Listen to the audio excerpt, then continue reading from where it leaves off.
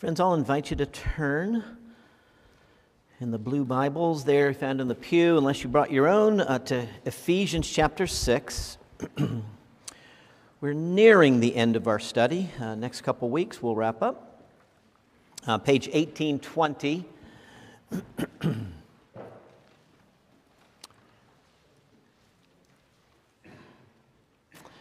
2 weeks ago, we were looking at the relationship between husbands and wives. Last week, parents and children. Today, something that is going to be strange to our ears, masters and slaves. So this one's interesting for us to study. And so let's pray. Father, guide us. As we come to your word, it many times seems very strange to us. We're separated by cultures and by years. And this would be another passage that seems odd to our ears. And so, Lord, we ask that you would help us to understand, that your Spirit might work through the words we read.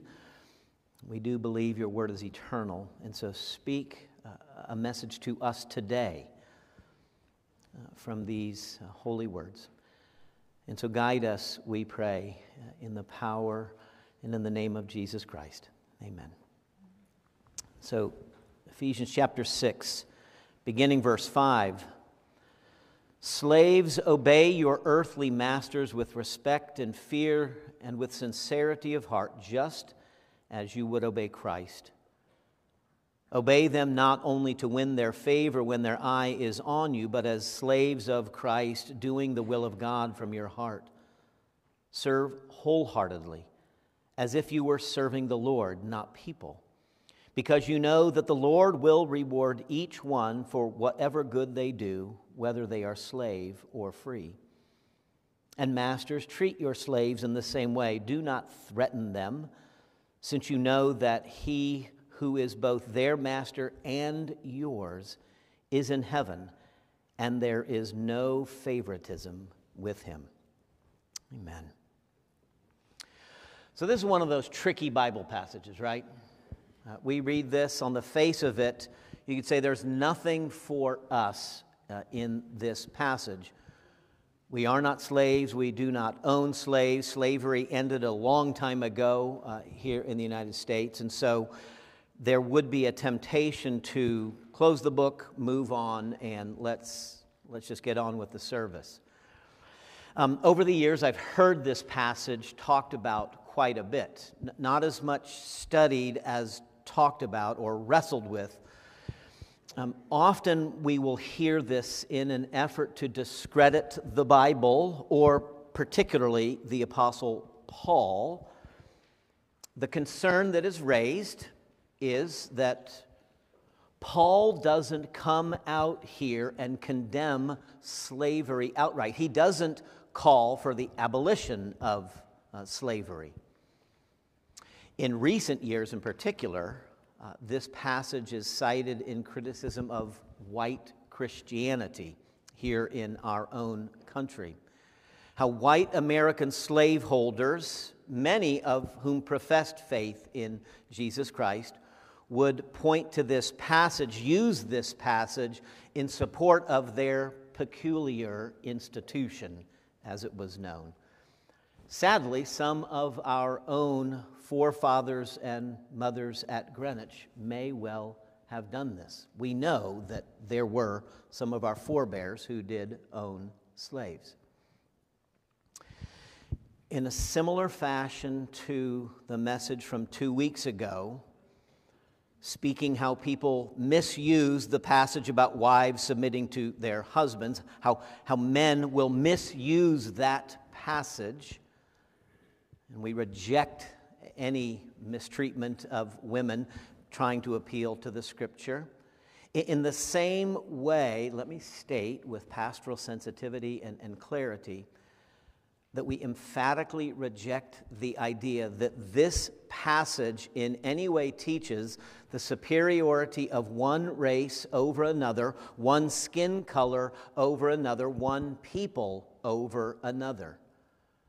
That slavery or human trafficking, as we speak of it today, that is, owning another person, is in any way condoned by God. Anyone who appeals to the Scripture to try to make a case for that institution, they are wrong. We reject that completely. We stand with Scripture in affirming the dignity of all people everywhere, all races, all tribes, all people, all nations, all languages. Every human being bears the image of our glorious Creator. Jesus Christ, when he offered his life on the cross, died for men and women, boys and girls from every race and tribe, language, tongue, people. So, we wrestle with this passage. What do we make of it? What is going on here? Why doesn't Paul come out and condemn slavery? Those who object to Paul's teaching here don't recognize that they are imposing a 21st century set of lenses upon the ancient world. When we read the Scriptures, we are shaped by our American experience, our American culture, the Constitution, the Bill of Rights, contemporary conversations around race and racial reconciliation. We are shaped by our American experience and history of chattel slavery, the Civil War, racial issues, civil rights. All of this informs us as we come to this. And so as we hear the word slave and master, certain things come to mind. But the historical, cultural context of this letter is not the context of the American historical experience. The word slave is doulos. In the Roman Empire, scholars estimate that up to 1/3 of the empire were doulos or douloi. They were household servants. They were farmhands. They worked in the mines. They belonged to what we would call the professions of teachers and doctors and accountants and the like. Slavery in the Roman Empire is not what slavery was in the American experience. It was the basis for labor and the structure and organization, economic organization for that society. Slavery wasn't the same kind of problem in the ancient world the way we think of it as a problem in our own society. There was no abolition movement among the slaves or even broader society. It was not uncommon for one to sell themselves into slavery, to be a doulos, a servant of another, to gain a measure of security and even opportunity for advancement. It is not the same. I made a choice this week. I could go further into the historical reality of that, or I could pivot and try to wrestle with some observations and hopefully some pastoral considerations. We can read the history another time. Ephesians chapter 5, verse 21 that we read some weeks ago, Paul calls for a submitting to one another out of reverence for Christ as an expression of being filled with the Holy Spirit of God, of being under the influence of God's Spirit. There is a pattern of mutual submission out of a shared reverence for Jesus Christ. And so that plays out then as he speaks to the Christian household there in Ephesus and the surrounding environs. It plays out in the relationship between husbands and wives, parents and children, and then this relationship of masters and slaves. Instructions are given to both parties in each of these settings. Wives and husbands have responsibilities. Parents and children have responsibilities. And then the masters and the slaves have responsibilities. Paul is always tying it back to the relationship with Christ. Serve wholeheartedly as if you were serving the Lord, not people, because you know that the Lord will reward everyone. Masters, treat your slaves in the same way, your servants in the same way. Do not threaten them, since you know that he who is both their master and yours, you have a master also. You are a servant of Christ. And so what we tend to miss is that Paul is honoring and dignifying this group of people known as the servants or the slaves, addressing them directly. The tendency is to think of them as second-class citizens, and Paul honors them. He speaks directly to them, grants a dignity, grants a respect that may not have always been understood, that the Ephesians who are hearing these words would hear these as radical words. In the same way, to honor wives, lay down your life for your wives. Fathers, do not exasperate your children. So, masters, you are to honor and respect and do not threaten your slaves or servants. The radical thing that Paul is doing here, he's relativizing the social status between slave and master, reminding that there is a shared Lord, there is a shared master for both. Effectively, he is speaking to the masters, the owners, and saying, you are slaves. And in so doing, he levels the ground. He levels the ground at the foot of the cross, because it is true.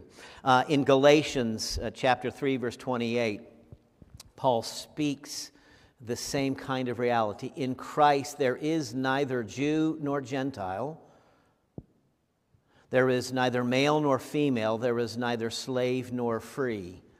Those socio-demographic, economic, race, class, gender, those dividing walls that we humans erect are eliminated in Jesus Christ. And that's radical. So rather than reading the passage, so let's not be grumpy at Paul. What he's doing is he's working in a context. He's working in a particular context. It is true that Paul never, not here or anywhere else, calls for the abolition of this particular form of societal organization, the abolition of slavery. But he effectively is undermining it here. By calling masters to treat their servants, their slaves, with respect as shared sisters and brothers in Christ, what he is doing, he is reorienting the relationship. Husbands and wives, husbands, you are to lay down your life to serve your wives. Parents, you are to bring your children up. You're to serve and nurture them. Masters, you are to provide for and care for those who are in your sphere of responsibility as servants. He is breaking down the walls of division between race and class and age. He's pointing back to the cross. It's been so long ago, this would have been, how many months ago that we read about the cross of Jesus Christ breaking down the dividing wall of hostility between Jew and Gentile in chapter 2. God is making a new society, reconciling Jew and Gentile alike, reconciling men and women, parents and children, masters and slaves. He is forming a new society. And so what Paul is doing here, he's effectively undermining the institution. He's written earlier in chapter 3 about the immeasurably great power that is at work within each Christian. The gospel, the Holy Spirit, this power of Jesus Christ that comes in and begins to transform us over time. In effect, what Paul is doing is saying the gospel, I'm going to mix some metaphors here, but the gospel is like a Trojan horse. You remember the story. The people of Troy took in the Greek horse into their city as a trophy of victory, but at night the soldiers crept out, opened the gates from within, and conquered the city. So the gospel comes in and transforms us from the inside out. We begin to look at other people differently. It reorients the way that we relate to other people. As we love God, we are taught to love our neighbor as well.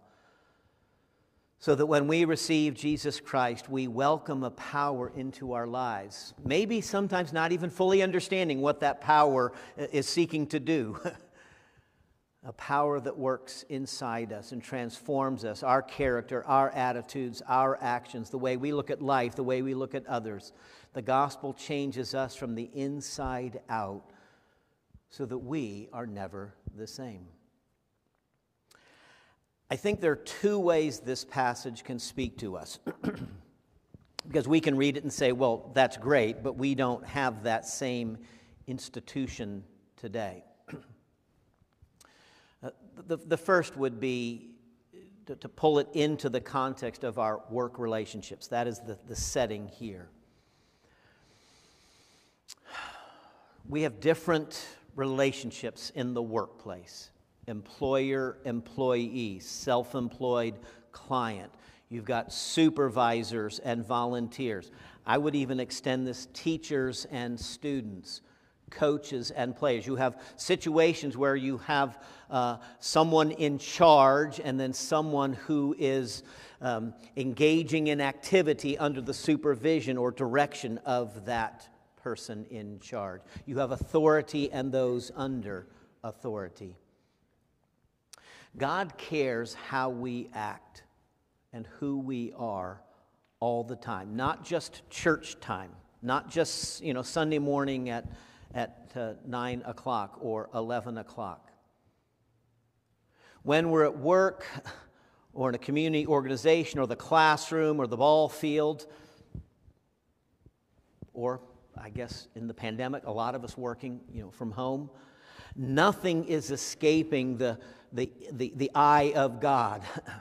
We are called to be Christians at all times, to love God and love our neighbor at all times. And so this passage is urging all of us who are in that subordinate role of workers, of students, of players, of volunteers, of servants of some community or some organization.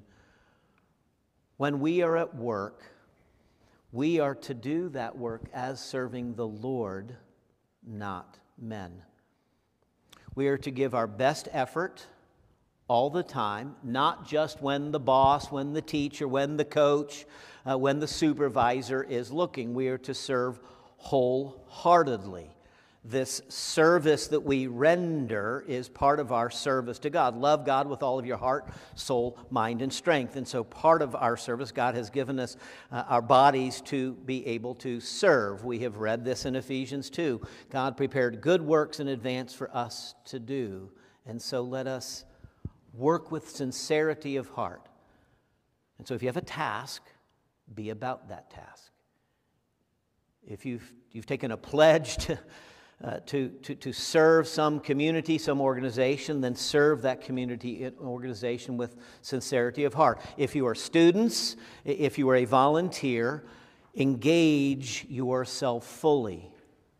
You honor God when you honor the efforts of that community, whatever it may be. But the passage also speaks to those who have supervisory responsibility, managerial responsibility, leadership responsibility. Again, some of us find ourselves in both places. Teachers, you have those over you, but then you have those under you as well. But we who have responsibility for other people to guide and to direct their work, we are called to honor those in our sphere of influence, to honor those under you. And I don't use that word under lightly.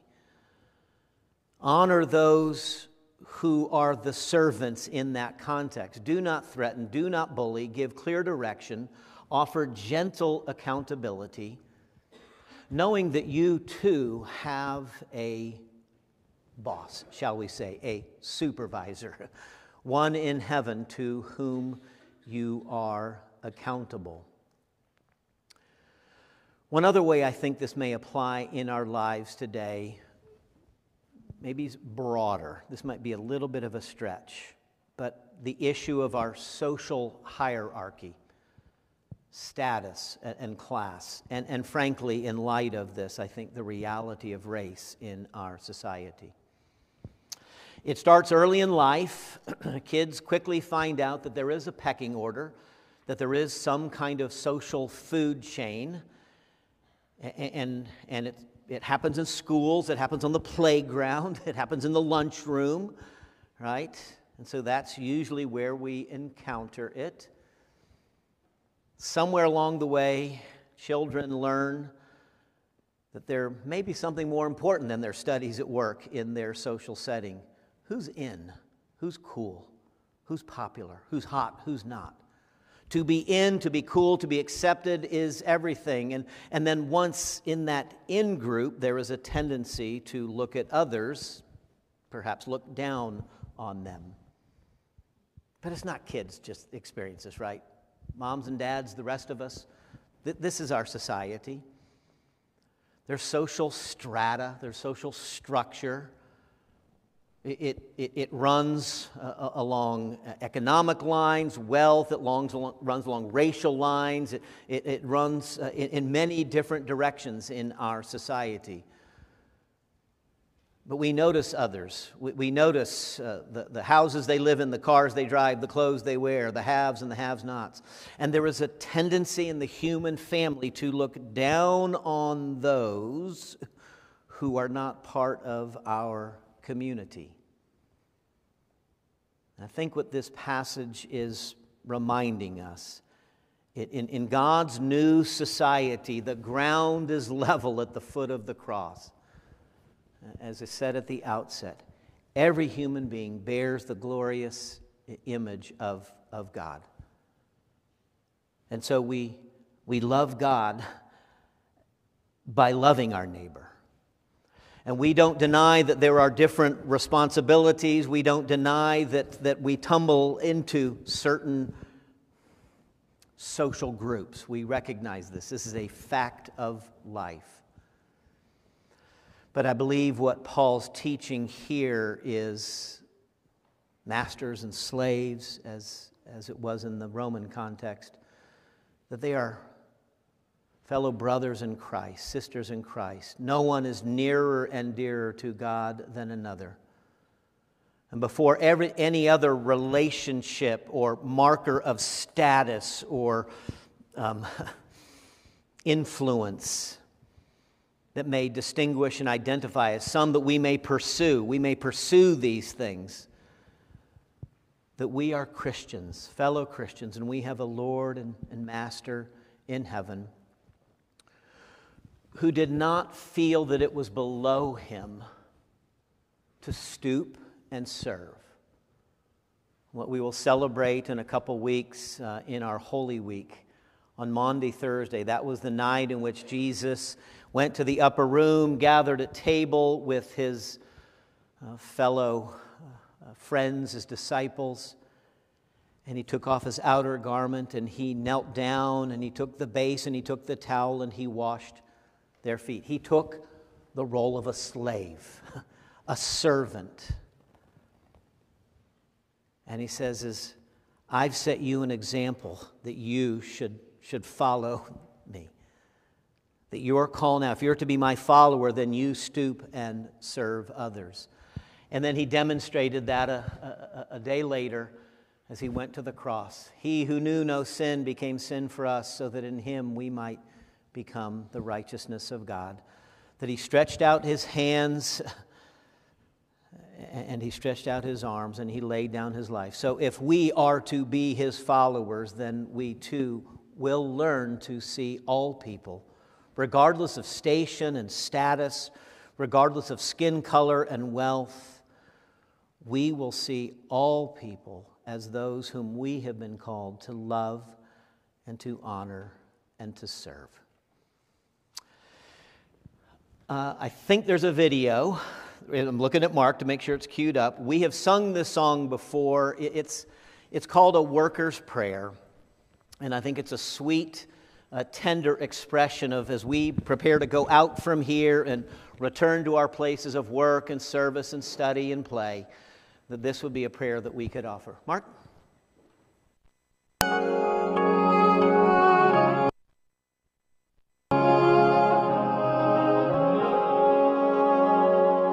Before you I kneel, my Master and Maker, to offer the work of my hands. For this is the day you've given your servant. I will rejoice and be glad, for the strength I have to live and breathe, for each skill your grace has given me, for the needs and opportunities that will glorify your great name.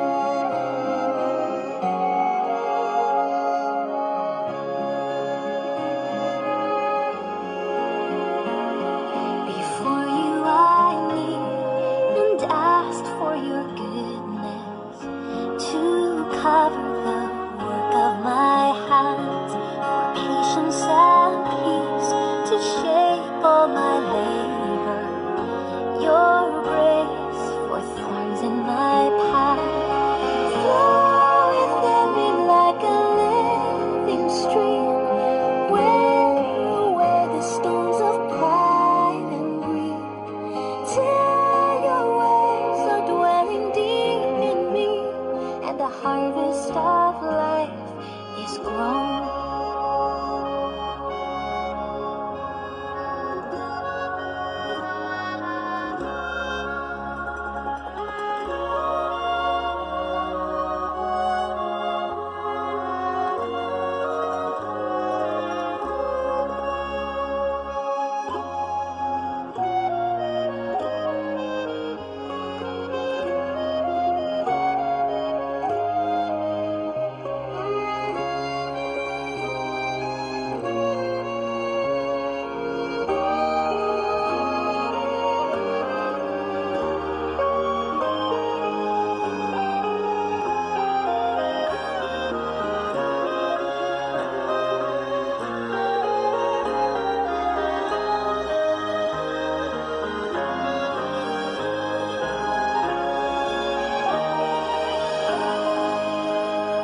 Before you we kneel, our Master and Maker, establish the work of our hands and order our steps to seek first your kingdom in every small and great task.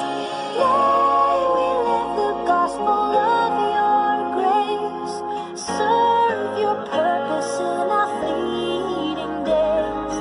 Then our lives will bring eternal praise. All glory to your great name, and all glory to your great name.